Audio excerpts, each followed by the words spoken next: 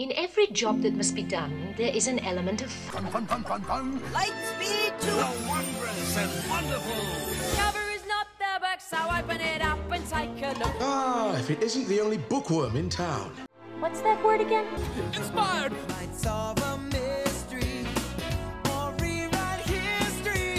This is the story we needed to write, has been kept out of sight, but no more. So I'll read a book, or maybe two or three. It's such fun to hum a happy working song. Ooh, a happy working song. I have to sing. I have to play. The music, it's not just in me. It is me. We're happier when you don't sing.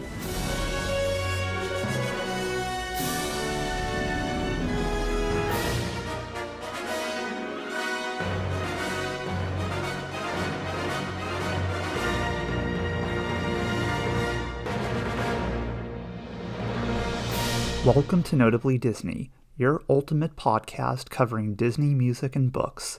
I'm Brett Nackman, your host. Here we dig a little deeper and explore the great wide somewhere about everything under the Walt Disney Company umbrella as it pertains to tunes and writing, from the theme parks and television screens to the Broadway stage and the silver screen, if it relates to anything Disney songs, soundtracks, books, articles, or other things that you can listen to or read about involving Disney, we'll examine it here. A new year brings new opportunity to plan your Disney-related vacation, and joining me on Notably Disney today is travel journalist Seth Kubersky, the longtime author behind the Unofficial Guide to Disneyland series and other books too, who today is here to join me as we discuss the 2024 iteration of the book. Can't believe we're entering a new year, Seth. It's all about how to best plan your vacation, the happiest place on earth. I understand you're in that boat right now yourself. Really glad to have you on today. Absolutely. Thank you so much for making time and inviting me on to your show. I love Disney music and Disney books. I was a fan of them before I was part of the industry, so I'm always excited to talk about it. And I've got to clarify, I guess now I've been doing this for over 10 years, so I am a long time, I guess a decade, but I was not the founder of the Unofficial Guide. That goes all the way back to Bob Selinger, whose books I would read when I was a kid back in the 80s. And also Len Testa, who joined him years later. And I've just kind of taken up the flag and run with it. But I stand on the shoulders of giants. Very fair, very fair. But yes, I do think decade mark is equivalent to long yeah, time. I guess. Yeah, I know. I don't like to think of myself as doing it, being anything a long time, but I guess by now I am. Established. How about that? Is that all right? better? That'll work. That makes me sound less old. Okay, fair enough. I would say seasoned and experienced in all things writing about Disney. Seth, for those rare listeners who might be unacquainted with the Unofficial Guide to Disneyland 2024, how would you briefly describe what this very thorough title offers to readers? Absolutely. Well, the Unofficial Guide, the title and the spirit of it date all the way back to the days where there was only the official line from Disney. There was an official guidebook, and journalists, if they wrote anything about Disney, it was just towing the official line and saying everything is perfect and magical. And our founder Bob was the first one to go to Disney and like a lot of it, but also kind of have a miserable time dragging his kids around and wanting to find a better way. So more than 30 years later, this book continues to be the repository of our knowledge of how to find a better way around Disney.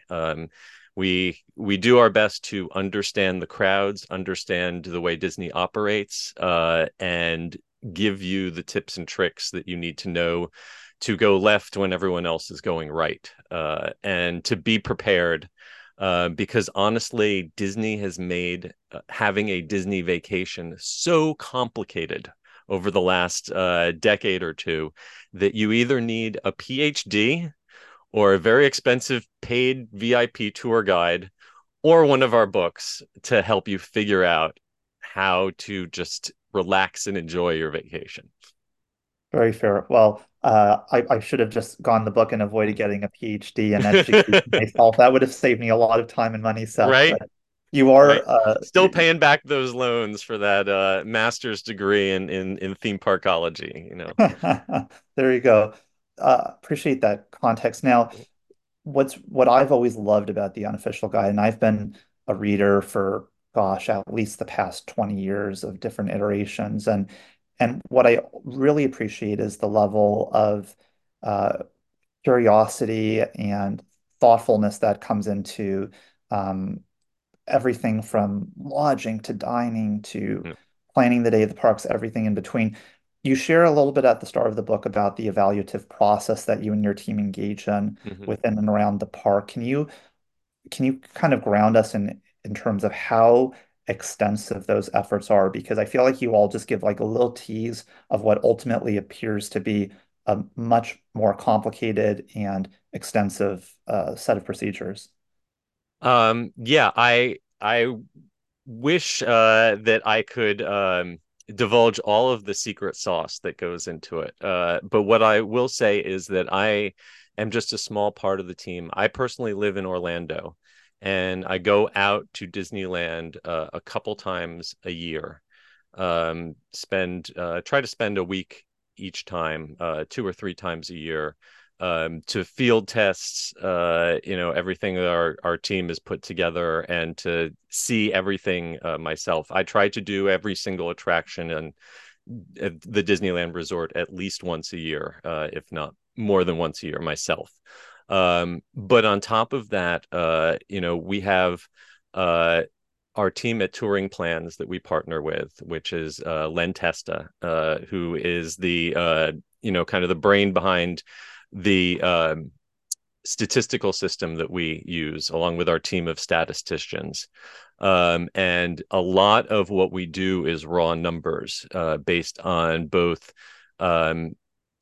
taking the information that Disney puts out there in terms of wait times in their apps, in terms of having reader surveys.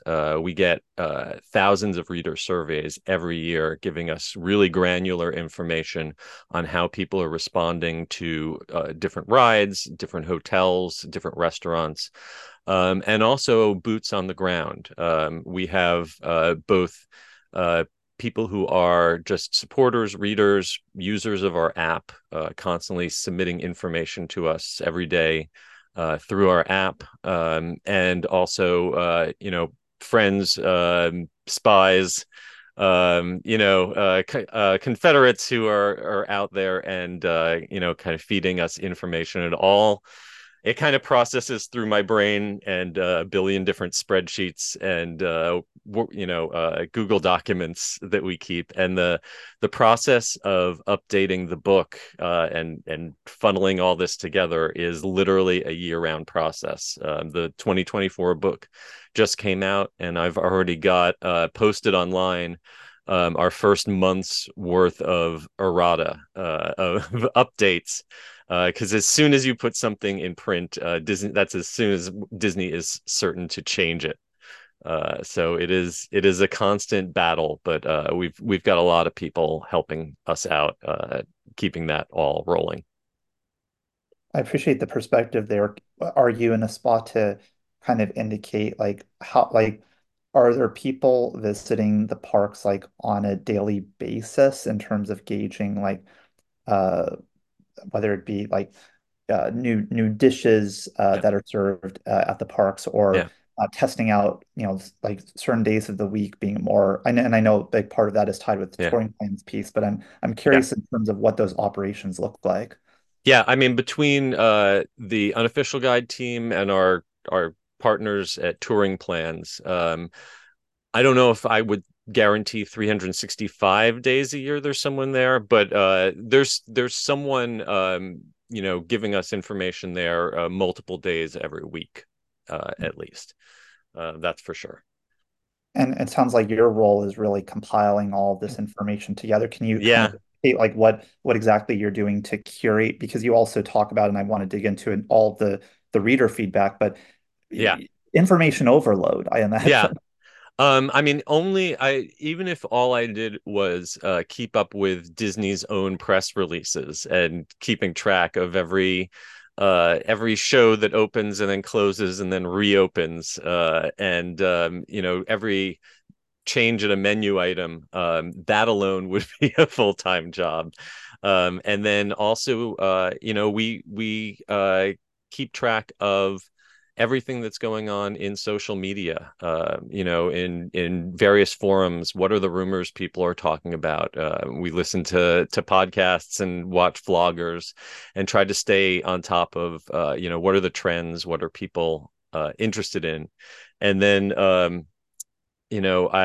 it all kind of literally gets funneled down to a series of spreadsheets and Google Docs and checklists that I'm constantly going over, and then comparing to what we currently have in the book, and seeing what needs to be updated, and how we can get the information out. Between book updates, we have our website, we have our social media, we have our YouTube channel, and so it's constantly a question of, for each change that happens in the park, and there's a million changes every day. Which changes are the ones that are going to stick long enough to be worth putting in print, and which ones are more ephemeral and can find another route to talk about.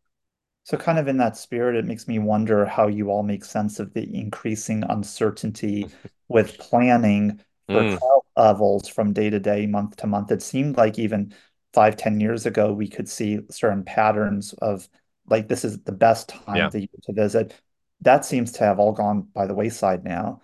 Yeah, we have absolutely, since COVID, seen shifts in attendance. I think one of the biggest shifts that we've seen just within the last 12 months is that summer, once upon a time, summer was a peak time. Summer has definitely become a much less attended time, in California, certainly, definitely in Florida. People do not want to be in Florida in July anymore, for very good reason. And on the flip side, we have seen, over the last few years, the fall season, the Halloween season in particularly, become crazy busy. It's almost more popular than the Christmas season in some ways. Part of that is due to climate change. Part of that is due to people's changing lifestyles in terms of school schedules and work schedules. But a lot of that is, Disney's done their best with this tiered ticketing system and blockout dates for annual pass holders to manipulate and shove crowds in one direction or another. Sometimes they've been almost too successful for their own good, because there are days that, years ago we would have predicted would have been peak days, because of the holiday calendar, that have ended up being ghost towns because Disney has blocked out and priced out so many people. So yeah, the that is a definitely keeps our friends at Touring Plans on their on their toes, in terms of planning out, or keeping updated their crowd calendars, which is probably the thing that they're best known for.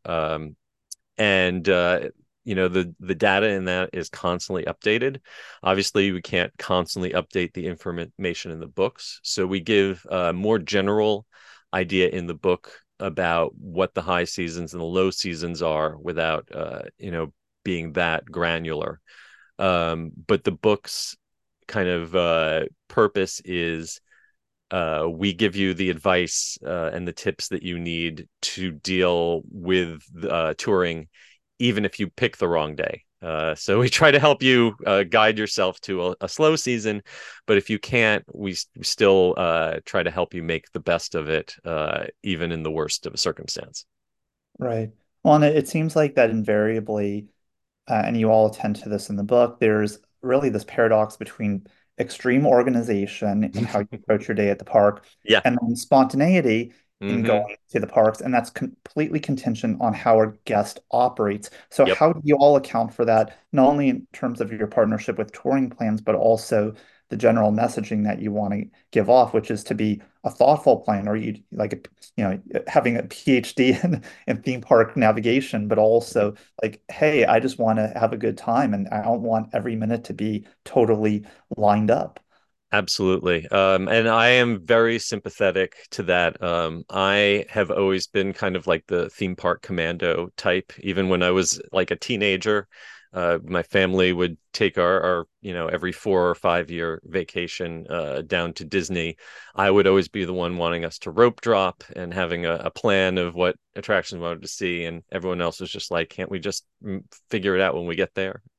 And so I'm very sympathetic to that tension that exists within families. What the advice that we give in the book is that uh that spontaneity, in terms of lack of organization or lack of education ahead of time, does not work well at Disney. That kind of spontaneity leaves you standing in the end of a very, very long line and then complaining at the end of the day that you spent a lot of money and didn't get to see anything. The best kind of planning for a Disney vacation is to know ahead of time what is important to you, what you want to do, what is your must do's, what are the things that you're willing to sacrifice, and have a plan so that you can know when to throw that plan away. The most important thing to know about a Disney vacation is kind of like planning for a military operation, is that eventually the plan goes away, and that having a good plan is what allows you to improvise when the plan fails. If you go in with no plan, then you're scrambling from the very beginning. Eventually, a ride's going to break down, or a person in your family is going to break down, and you're gonna need to call an audible and switch to plan B. But having the plan A there at least gives you a structure, gives you, and it also can help break down on fight. Cut down on fights among you and the people you're in. Being in a park is super stressful, especially if it's hot or if it's crowded. Um, Trying to get some of these decisions and discussions out of the way with your family before you are on your very expensive vacation, where everything is very high stakes because the cost per minute is ridiculously high. Have these conversations in a more comfortable environment. Plan out what you all want to do, and then instead of every 20 minutes having to stop still in the middle of a pathway staring at a map and everyone arguing about what we want to do next. So yeah, I totally empathize with the tension between spontaneity and structure. And my answer would be the structure is what lets you be spontaneous and still feel like you got done everything you wanted to accomplish.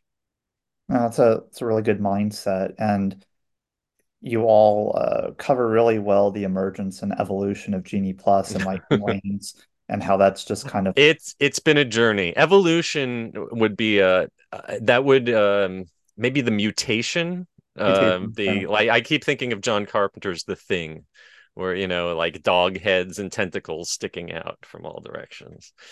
And But yeah, Genie Plus could be an entire book unto itself.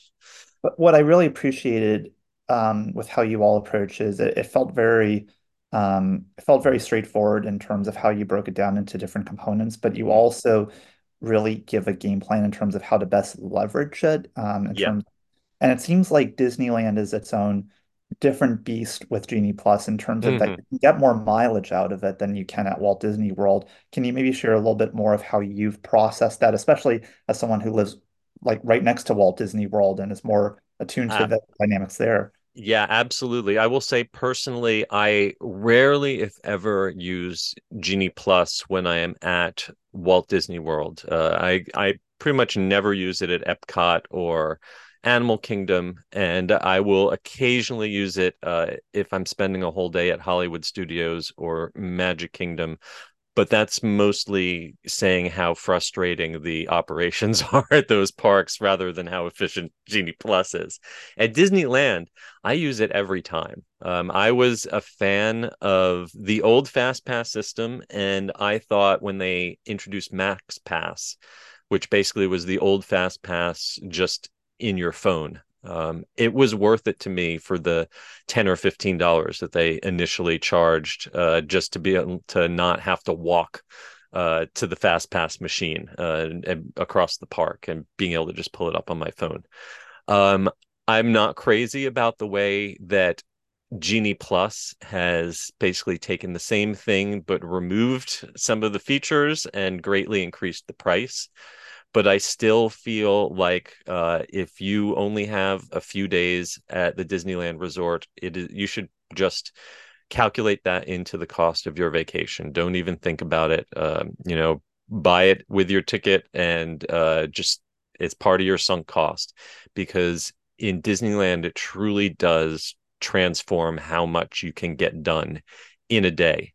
And I think a lot of the reason why I'm an advocate for it at Disneyland over Disney World is the subtle changes in how and when you can use it. Disney World, you've got to set your alarm and wake up at 7 a.m. and hammer that system right the second it opens up at 7 a.m.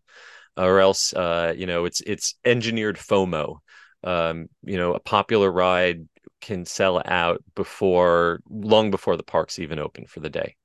Whereas at Disneyland, by restricting it to people who have already entered the park, you create a natural buffer that keeps it from running out as quickly, and makes it so that if you are in there early, you've got a chance to use it 6, 7, 8, 9 or more times during the day. And I've had days at Disney World where I could only use it once, twice, maybe 3 times. Whereas Disneyland, with equivalent crowds and wait times for the rides, could use it, 3 times as many times easily. The other thing that I love about using Genie Plus at Disneyland, and this is kind of a hidden hack, but Disneyland has a tendency to keep distributing Genie Plus return times on attractions even when they're not operating.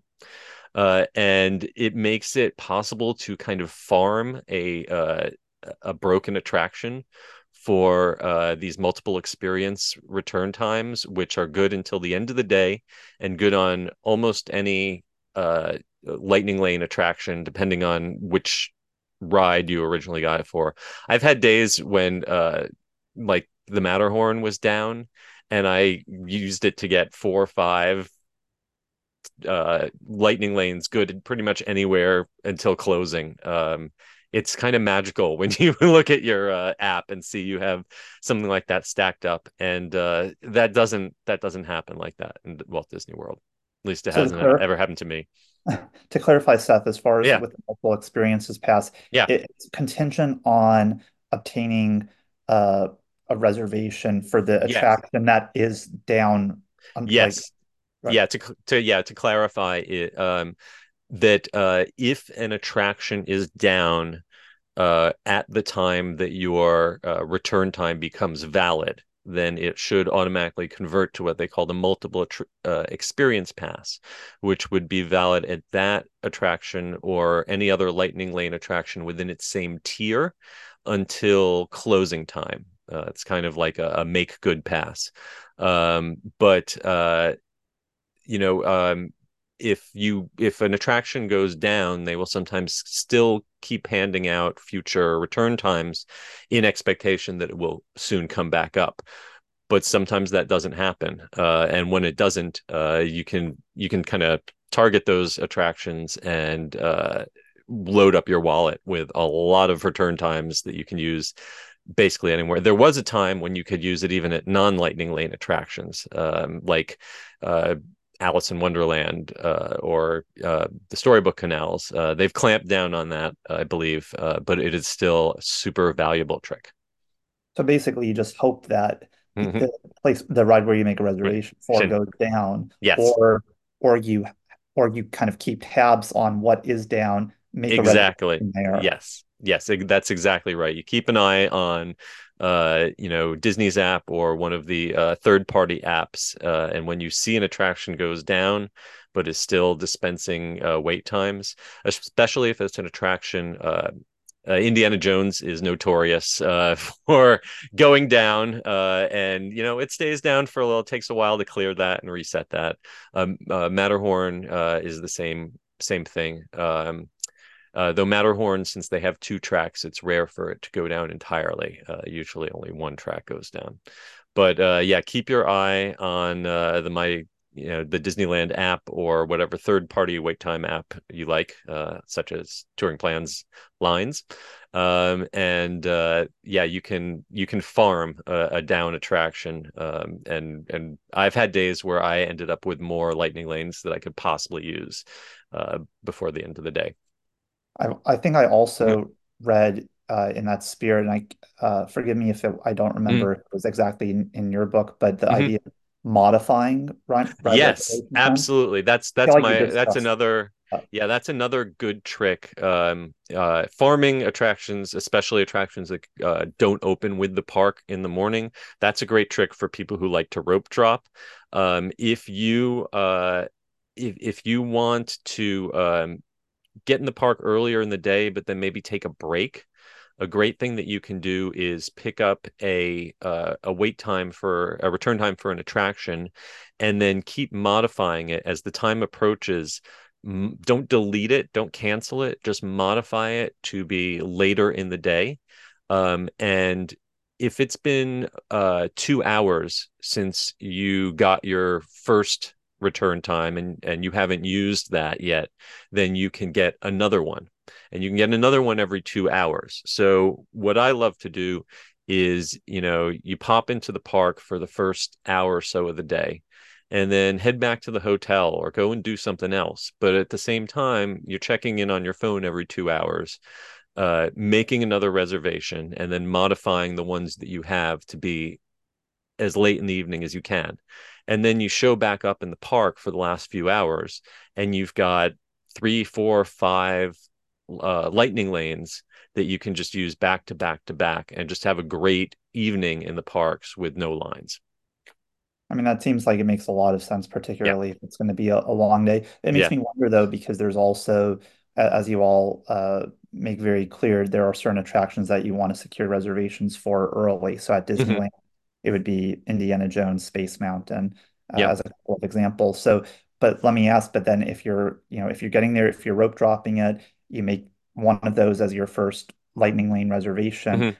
Let's say that reservation isn't until like, I don't know, 11, 12 o'clock and it's 8 o'clock, then you're still having to wait until either 2 hours pass or when the attraction uh, time is to be able to secure a new one. So Mm-hmm. make more sense to still do that and to still make those certain attractions, the top attractions as your first reservations, or is it smarter to just get lightning lanes for the one that has the closest lightning lane time to your Yeah. current time? Double-edged sword. Yeah, it is a double-edged sword. What you want to be on the lookout is, we kind of have a step by step, that what we do is we say, all right, first, either following one of our touring plans or making your own personal list of your priority attractions. And of those, the most popular ones, what we usually would say was, for that most popular one, go ahead and get that, but then spend that time until that comes due doing the most popular attractions that do not accept Lightning Lane. Disneyland especially still has a lot of old school, Fantasyland especially, attractions that are not part of Genie Plus or Lightning Lane. So using those rope drop hours to get in those attractions while you're waiting for your first Lightning Lane return times is a good strategy. And a lot of it depends on what kind of a day you want to have. Are you park hopping? So maybe you want to squeeze in everything in Disneyland, before lunchtime, and then hop over to DCA in the afternoon. Then you might want to try to pick the sooner return times. Or maybe you want to just be in the park for rope drop, hit a few rides, but then you want to go back to the hotel, have some pool time, take a nap, and then stay until closing. That would be a good opportunity to grab those popular rides in the morning, but keep modifying them until you get a return time that is later in the day. So we kind of talk through both of those general strategies in the book, both for the people who are the hardcore, want to get everything, fit in as many as you want. Basically, your choice is you can either fit in as many return times as you can in a day and get the most for your money of your Genie Plus, or you can strategize and sometimes get fewer return times, but have the return times be more valuable. That's fair. Yeah. Well, and I appreciate you too in the book writing about how it really at times makes sense to modify them to where when the park is at its busiest, so that you're really best leveraging then those non-busy times to go on other attractions. It's especially since you can only use Genie Plus to get a return time for a particular ride once each day. You don't want to waste your lightning lane if the standby wait is only 15 minutes. Your lightning lane wait is probably only shaving off 5 minutes, or a little bit more than that. Whereas if the standby lane is an hour or more, now that lightning lane is a good investment. You're kind of we talk a little bit in the book, and also we have blogs where we kind of break down what is the worth, the dollar per minute value that you're spending on this Genie Plus versus how much time it's saving you if you hadn't bought it.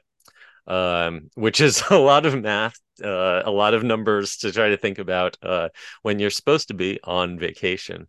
But the short answer is that those big e-tickets, if you want to try to maneuver those so you're seeing those with a lightning lane at the peak of the day. And then you're filling in with some of the lesser rides.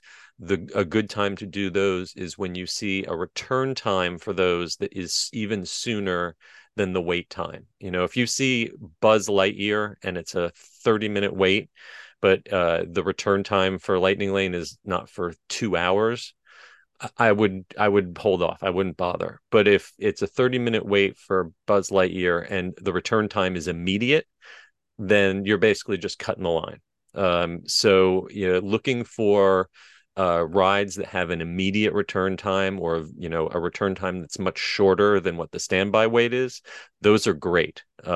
It's when you see a ride that has a standby wait that is going to be shorter later, but if by the time you waited to use that long off return time, that standby wait's going to have dropped, so you're pretty much wasting the opportunity to use that on some other attraction where it would be more valuable. Right. No, very good advice. I find it absolutely fascinating, as you write in the book, that apparently 80 to 90% of ridership each hour is allocated for lightning lanes. Isn't it amazing? Yeah. The exact ratios are supposed to be a secret, but a lot of the time, if you are passing by the merge point at one of these attraction queues, they literally have a little grid, a little matrix typed out saying, if the wait is this long, this is how many people you send from standby, and this is how many people you send from lightning lane. And the best case scenario for standby people is one standby person for every 4 lightning lane, which is that's basically you're getting 20% of the capacity is going to standby. And we've been told by Bob Iger and other executives that roughly 50% of the people in the park are buying and using Genie Plus every day. 50% at Disneyland? About 50. Well, okay. Oh, I don't know if they have broken that out okay, fair enough. between Disneyland and Disney World. Fair enough. They talked about it in general. But even if we use that as a rule of thumb, if you have 50% of the people get 80% of the capacity, and the other 50% of the people are sharing only 20% of the capacity, and that's a best case scenario. If the Lightning Lane gets backed up more than a few minutes, they're instructed to increase that up to 1 to 9. And there are extreme circumstances if there has been a breakdown and there is a big backup of people in the Lightning Lane, they will increase that to one standby for every 99 Lightning Lane people if they have to flush the Lightning Lane out. So it's like it's a case of diminishing returns. Like the more you kind of cram that 50% of the population using standby into a smaller and smaller wedge, you can only improve things for the Lightning Lane people so much. So you're exponentially increasing the pain, exponentially increasing the wait time for the standby people, but only decreasing the wait for the Lightning Lane people by so much. I think that once upon a time, when FastPass was first invented, the concept was that we are just moving when people are going. We are shifting their choice of when to join the line. But, if 10% of the capacity is given to FastPass, then 10% of the people are using it. The more that they tried to, basically squeeze 20 pounds of stuff into a 5-pound bag to squeeze rather than increasing capacity or increasing throughput, but just trying to play a shell game of shifting people around. It makes it really unpleasant to be in a standby line at the peak of the day when Lightning Lane is seriously backed up. I will say that Lightning Lane does not back up as badly in Disneyland, in my experience, as it does in Disney World. Disney World, you frequently see a Lightning Lane return line that is stretching through the park, a 20 to 30-minute wait for Lightning Lane return. Whereas in Disneyland, I've rarely had one that was longer than 15 minutes. Wow. What a difference. Mm-hmm. So it's just so fascinating. It Mm-hmm. makes me wonder, you in the 2024 edition, you have some content and touring plans and Mm-hmm. other material that accounts for Tiana's Bayou adventure. Yeah. We always know what late 2024 means, that it might be December 28th or Yeah. sometime late in the year that it actually comes online. What would be your recommendation, given your, investment and familiarity with Disneyland? Why would you recommend someone to visit Disneyland prior to its opening in Uh, late 24? What makes Disneyland still super appealing to go to, even without a new attraction being online? Okay. Well, first of all, I will say that if you have no personal investment or interest in Tiana's Bayou Adventure, you might want to avoid visiting late in the year when it does open, because it is going to be, I think, at least for its first few months, a big draw, and will definitely pull some crowds. So if you're looking to avoid that, fine. I would say that first of all, Disneyland's, they've just even today announced the return of some popular fireworks and parades. They've got a really good program of seasonal events going on this year that they've kind of doubled down.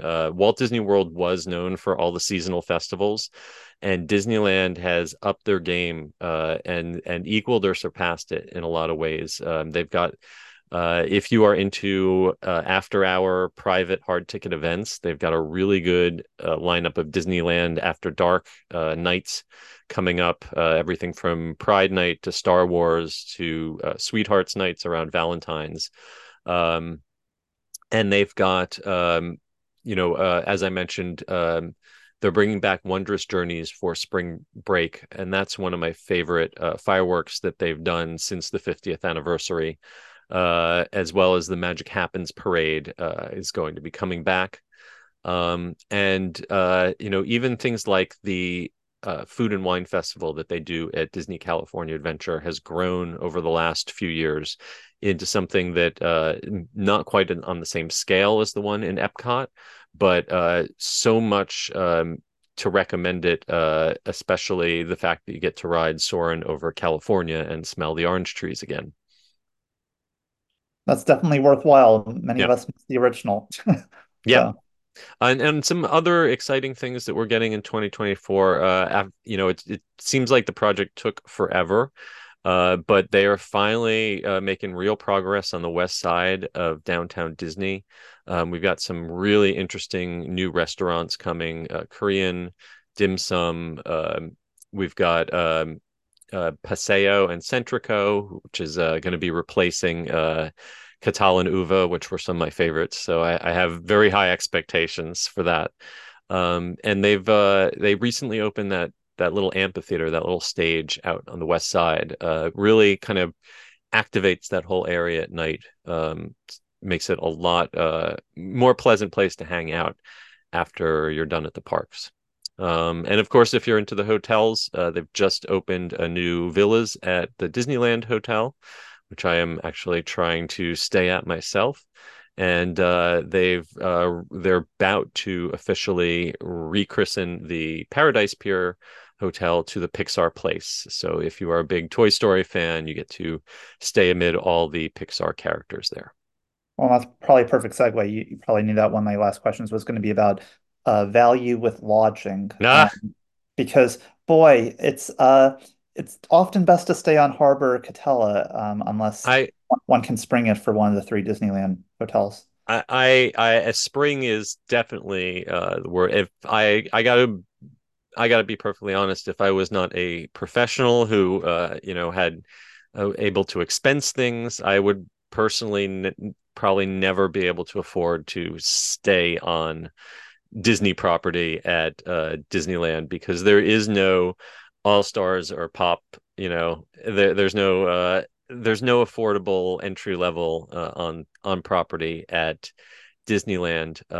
And honestly, I don't think they could compete with some of the prices and walkability that you get from hotels on Catella. I'm looking right now. I'm booking my next trip out to Disneyland right now, and for the exact same week, I'm looking at about $450 a night plus tax to stay in the least expensive room on Disneyland property, versus about $150 a night for something on Harbor Boulevard, which is actually a shorter walk to the front gate of Disneyland Park, and probably an equivalent sized room. There's always something special about the Disney magic and staying in the Disney bubble. They definitely have the best pools. If you've got kids, they're definitely the most kid friendly. You don't have to worry about crossing a busy street with your kids if you're staying on property. But the only perk that you really get is the half hour of early entry, which is being cut back from every day in both parks to alternating between days at the parks. And it's not like at Disney World where there are, late nights and an advantage for lightning lanes and all sorts of other things. You really are not getting a lot for your money when you are staying on Disneyland property. And there are great walkable options, well under $200 a night, that easily half the price. And for the same amount of money as you stay on Disneyland, you could stay at there's a Westin, there's real luxury hotels that are, true upscale hotels, and not the, glorified, nice, glorified 4-star, but not 5-star hotels that they have on Disney property. Yeah, I was pleased to see in your book that the Hyatt House, Oh um, yeah, That's was a highly great rated. option. I'm That is staying a there in a couple of weeks. Yeah. that is an excellent option. You have so much elbow room. It's a very well run, very well maintained property. Extremely reasonable prices if you get it in the right season. And uh, if you are, especially if you don't have kids, you don't. It's a slightly longer walk because it's just on the south side of Catella. Um, but if you are, grown up, a great pick. I would say that is a great pick. And if you are families with kids, I would say my two best picks would be I really like the Howard Johnsons because they've got a nice water park for the kids and a really cool retro 60s vibe. Or my other favorite, and honestly, I don't have kids, but I love staying there, is the Candy Cane Inn. They've recently remodeled. It's spick and span, family owned, great breakfast included, and you can walk to the park on the same side of the street as the park. You don't have to cross over Harbor Boulevard, and that actually can make a significant difference when every minute counts and you're walking to get there first for rope drop. Not having to wait to cross an extra intersection can actually make a difference. So There you go. As we wrap up, Seth, I have a really tough question for you. oh, okay, I'll try. Dining. So Mm, we talk about everything being expensive, and of course, food prices are going yeah. up everywhere. What would you say is and I know you all have the specific ratings for each restaurant and according to, portion sizes and value and all that. What would you say is the best value restaurant, whether it be sit down, counter service, or even snack? That is a wow, that is a tough one. With snack, I am always going to have to go with anything Dole Whip based. I don't think you can ever go wrong with a Dole Whip. And between the Dole Whip stand, where you can use the mobile order outside of the Tiki Room, or the Tropical Hideaway, which has all sorts of seasonal Dole Whip sundaes. It's vegan. It's I don't think you can miss with a Dole Whip. If the vegan part doesn't interest you, my second choice would be on the completely other opposite end of the health spectrum, but still in Adventureland, the pork belly skewer at Bengal, um, their Bengal barbecue. That's yeah, definitely not vegan, but very tasty. For let's see, ah, so I am going to pick for counter service.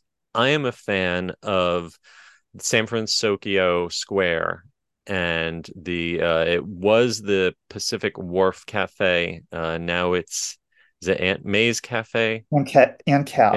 Aunt Cass's Cafe. Sorry, Aunt May is Spider-Man. They might be um, friends. I mean, they're right down the block. So I think then when it comes to like both flavor and filling you up per penny, you cannot beat soup in a bread bowl. And they've got the bread bowl bakery right there. You can't get any fresher than that for the bread. And they changed up the clam chowder there. It's like a white miso clam chowder. One of my favorite soups in sit down table service, whatever, on property. And there's, especially if you're there on a cold day, there's nothing like soup. And they've got a lot of other really great selections. Also the Cochina Cucamonga, the birria tacos. There's a bunch of great things. And if you're with, family and people like different things, you've got, three or four great options all right in one little area to pick from. And then, sit down dining in Disneyland, I'll be honest, is not a great value for the money. If I want a sit down meal, I would recommend going out to the Grand Californian and either if you can afford it, go to Napa Rose. even just sitting at the bar and doing the tasting menu that they have at the bar, if you can get a seat, that's just an incredible experience. And but Storyteller Cafe is a buffet, and if you want a buffet, that's probably the best value on Disneyland property. I've also got a soft spot for Carthay Circle, but the last time I was there, you couldn't get the duck wings, you couldn't get the cheddar biscuits, and I was like, everything that I loved here is gone. And I'll be a little blasphemous. I'm not a fan of the Blue Bayou. I think Blue Bayou is overrated and overpriced, and they have to shuffle people in and out. It's not a particularly romantic experience, even though it's got great atmosphere. I would rather eat at the new Tiana's restaurant, that rethemed version of French Market. I'd rather eat there. So that's my hot take. I was going to say, we got some hot takes. My hot take is I actually love Goofy's Kitchen, and we're going there on our next trip. So I know it's not the best. I think if you've got a kid, for the character interaction, and it's a very kid-friendly menu, absolutely. But if you've got a mostly adult group, I'd say the better buffet is Storytellers in terms of the entrees for adults. Well, and the atmosphere of Storytellers is cool too, with the artwork. No, it's gorgeous room. Yeah. Let's wrap up, but I want to make sure I ask this essential question. What takeaways do you hope readers have from going through the guide and picking up a copy? What's the most salient aspects? What I gotta say, to be brutally honest, I hope what they don't take away is that a Disneyland vacation is too much trouble and I shouldn't bother, because it can be intimidating. And this book is only half as thick as our Disney World book. That looks like a dictionary. So the takeaway that I want them to have is, yes, Disneyland is expensive. Yes, it is complicated. Yes, it can be frustrating. But it is also genuinely magical and genuinely special. And, even if you've been to Disney World, I think that Disneyland is, the essential Disney resort. That it's great. I just came back from visiting Hong Kong Disneyland, and I appreciated that trip. And I'm hoping to get to go to Tokyo this coming year, but Disneyland will always be, have a special spark, a special pixie dust, that you don't find in any of the other parks around the world. And it's worth educating yourself. It's worth figuring out and doing the planning so that you can, once you're there, relax and enjoy the magic and not be taken out of that suspension of disbelief by all the little details that you didn't know about because you didn't prepare. Fair enough. No, I think those are all great tips. And I definitely see a value in going to Disneyland. Jealous that you made it over to Hong Kong. That's pretty cool. Yeah, I was out there for the the media preview of World of Frozen, which is the first ever Frozen land. Might get something similar to it someday in Anaheim, but it will never be as massive and spectacular as in Hong Kong because it's framed by real mountains, and it's simply enormous and really beautifully executed. Yeah, I think just my biggest lament in having watched the footage is how ridiculously short the Wandering Oaken's roller coaster is. I've had this conversation on a couple different podcasts now. Yeah. That is one of those things where when you just watch a POV on on YouTube, it doesn't make any sense. Why would you put all this effort, all of this theming in detail into a coaster that is over in 30 seconds after you crest the lift hill? The first thing I will say is that it's got a lot more snap than it looks like in a POV. Right. If you were to compare it to Flight of the Hippogriff or Barnstormer or Gadget's Go Coaster, it has much stronger G-forces. Its top speed, might not seem that high, but as you come around the helixes, it's got it's got some really nice laterals, and it's got some great little pops of air. Yes, it feels like it hits the brake runs too soon, but and this comes directly from the lead Imagineer who took me on a tour of the area. This is designed to be your kid's first roller coaster because that resort only has two roller coasters, one which is Space Mountain, which is a clone of Disneyland Space Mountain, and one which is Big Grizzly, which is kind of halfway between Big Thunder Mountain and Expedition Everest, neither of which are appropriate for kids who are under 100 centimeters. They needed something that kids under 75 centimeters could experience as their first coaster. And they didn't want to just do another Barnstorm or Gadgets Go coaster where they slap up steel supports. And, what's the story explanation for this? Well, it's just a roller. They knew that they needed, if they're going to put it there, they need to make it fit in the environment. And they also knew that in order to make it fit in the space, the roller coaster was going to have the lift hill was going to go up over the theater. They have a little interactive theater inside with the lift hill going over it and then wrapping around the building. So we can either have an exposed show building with a steel coaster wrapping around it, or we can make this beautiful mountain. So yes, if you are a coaster nerd, it raises your expectations way too high. But taken in the context of what it was supposed to do for the park overall and for that land in particular, it makes sense. And, who thought we would complain that they went too hard on a kiddie coaster? Like they should have saved money. Like, when do we ever say that Disney should have cut the budget on something? Usually we're complaining that things were value engineered out. Now people are like, oh, they raised expectations too high, they shouldn't have made it that nice.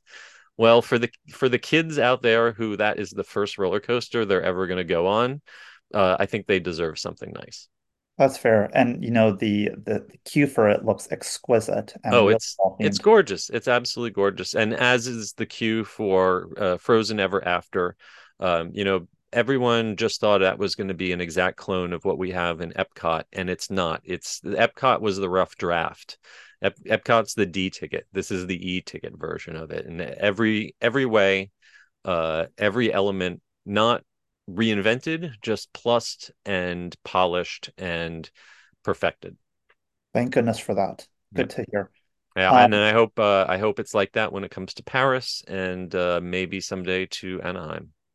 Right. Well, and Tokyo's getting it with. They are getting a Frozen ride that is a completely different boat ride. Oh, that's right. Yes. Okay. Yeah. So the Frozen ride in Epcot and all the other ones are black light rides.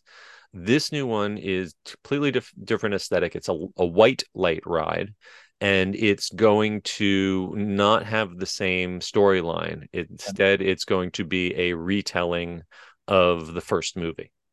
Mm. No, we'll have to see when I am so intrigued by the Fantasy Springs at Tokyo Disney. I feel like anytime anything opens in the States, we know every detail long before the doors open. And for this, I have no idea what kind of ride the Peter Pan attraction is. I've seen the ride vehicle. I don't even know if what kind of ride is it. Hanging from the ceiling? Is it floating in midair? Is it a simulator? What is it? I have no clue. I can't wait to find out. Very exciting.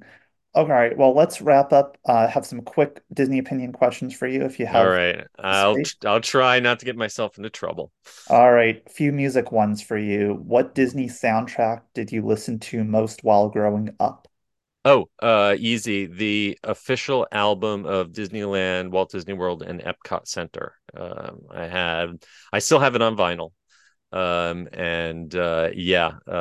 Veggie Fruit is burned into my brain.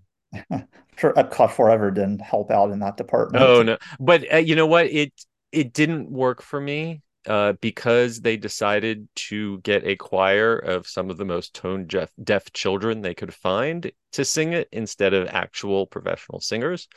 That didn't do much for me. Wow, there's so many hot takes right now, Seth. Epcot Wasn't it? Forever lasted a lot longer than it should have, and certainly did not last forever. Yeah, I was gonna say that. But I actually really like Luminous. I've seen it twice now, and it's not going to replace Illuminations in my heart yet, but I think it is a more worthy successor than Epcot Forever or Harmonious put together. There you go. What Disney song most recently got stuck in your head? Um, oh well, I got just because having seen Luminous, the uh the vocal intro, the vocal introduction to Into the Unknown, Mm, that kind of like choral. Ah, no, I yeah. cannot sing, because they use that in the show, and for some reason that's just stuck looping in my head that little bit. I love that though. What Disney film do you feel has the most underrated music? Oh, huh. Underrated music from a Disney film. You're going to have to edit my thoughtful pause out of this one.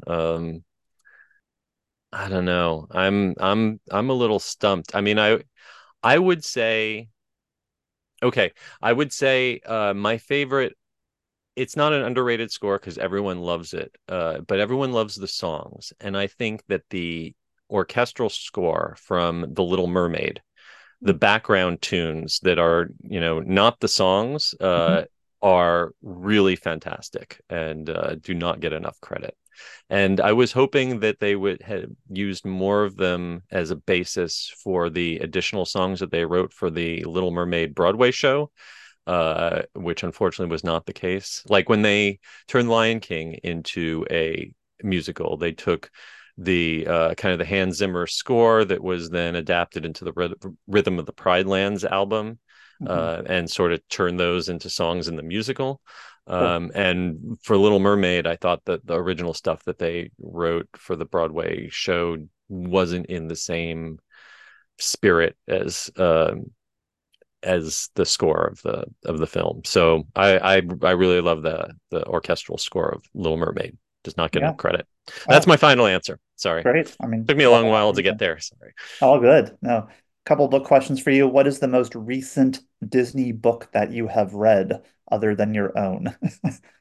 Oh, well, right now I have on my nightstand, I've not finished it, working through, I believe it was the last book he published, Jim Korkis, who Mm, was a phenomenal Disney historian and just a really wonderful person. He wrote a book on Disney and Peter Pan and Neverland, um, collating a lot of really great stories. And so that's the one in progress sitting on my nightstand right now. cool. Second question for you here is if you could write a Disney book on any topic, Hmm. what would it be?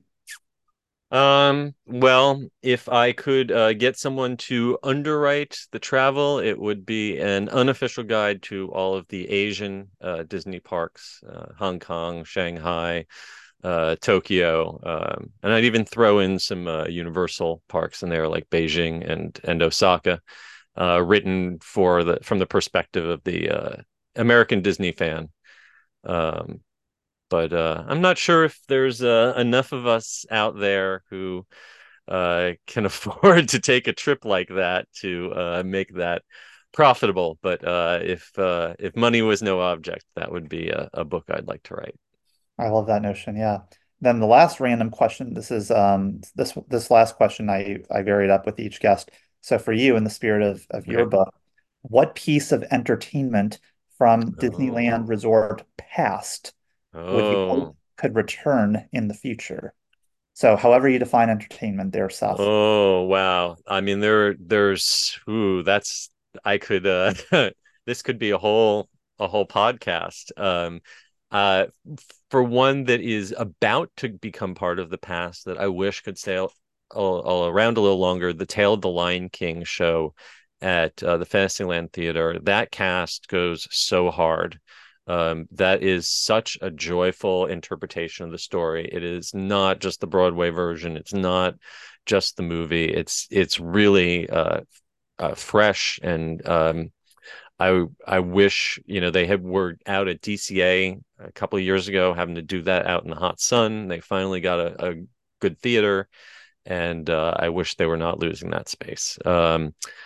So if you want to go a little further back in the past, though, remember the Disneyland 50th anniversary fireworks.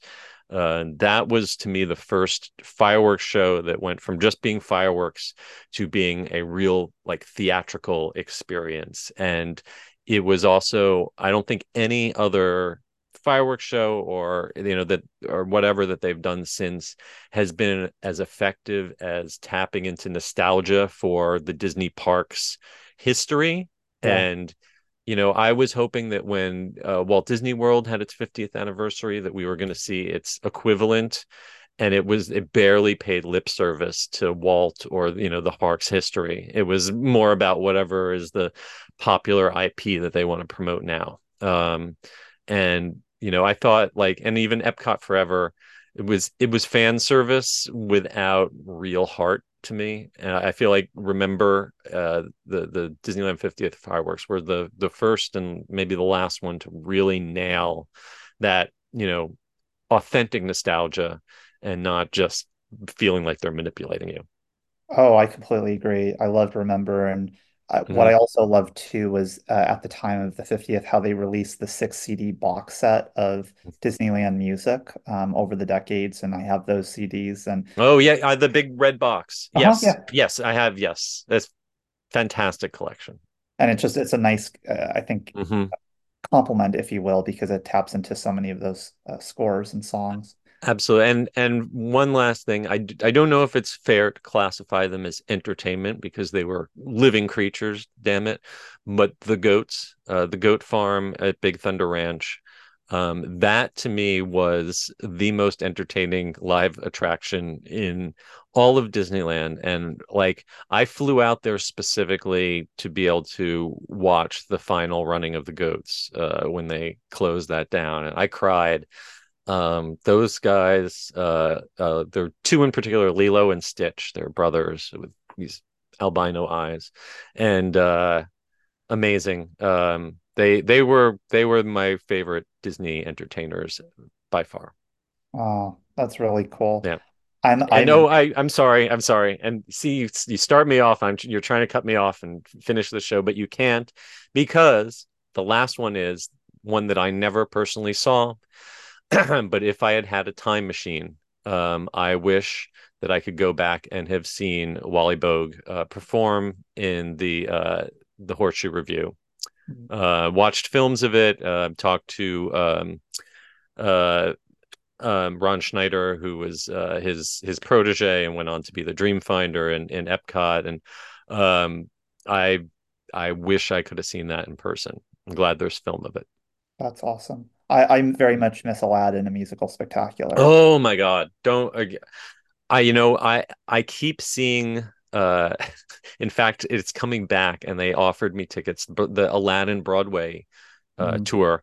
And the last time I went to see it and I had to write a review, and it came down to, I would so much rather be watching the California Adventure version of this show than this overblown, overly produced, almost 3 hour monstrosity. They did everything they needed to in the DCA version. And I like the one that they have on the cruise ship as well, but the cruise ship genies cannot improvise the way the ones in DCA did. Those were some of the best ad libs I've ever heard in a Disney theme park, and I miss him. I miss Me him. too. Seth, how can listeners pick up a copy of the Unofficial Guide to Disneyland 2024 Absolutely. and follow Well, you on social media?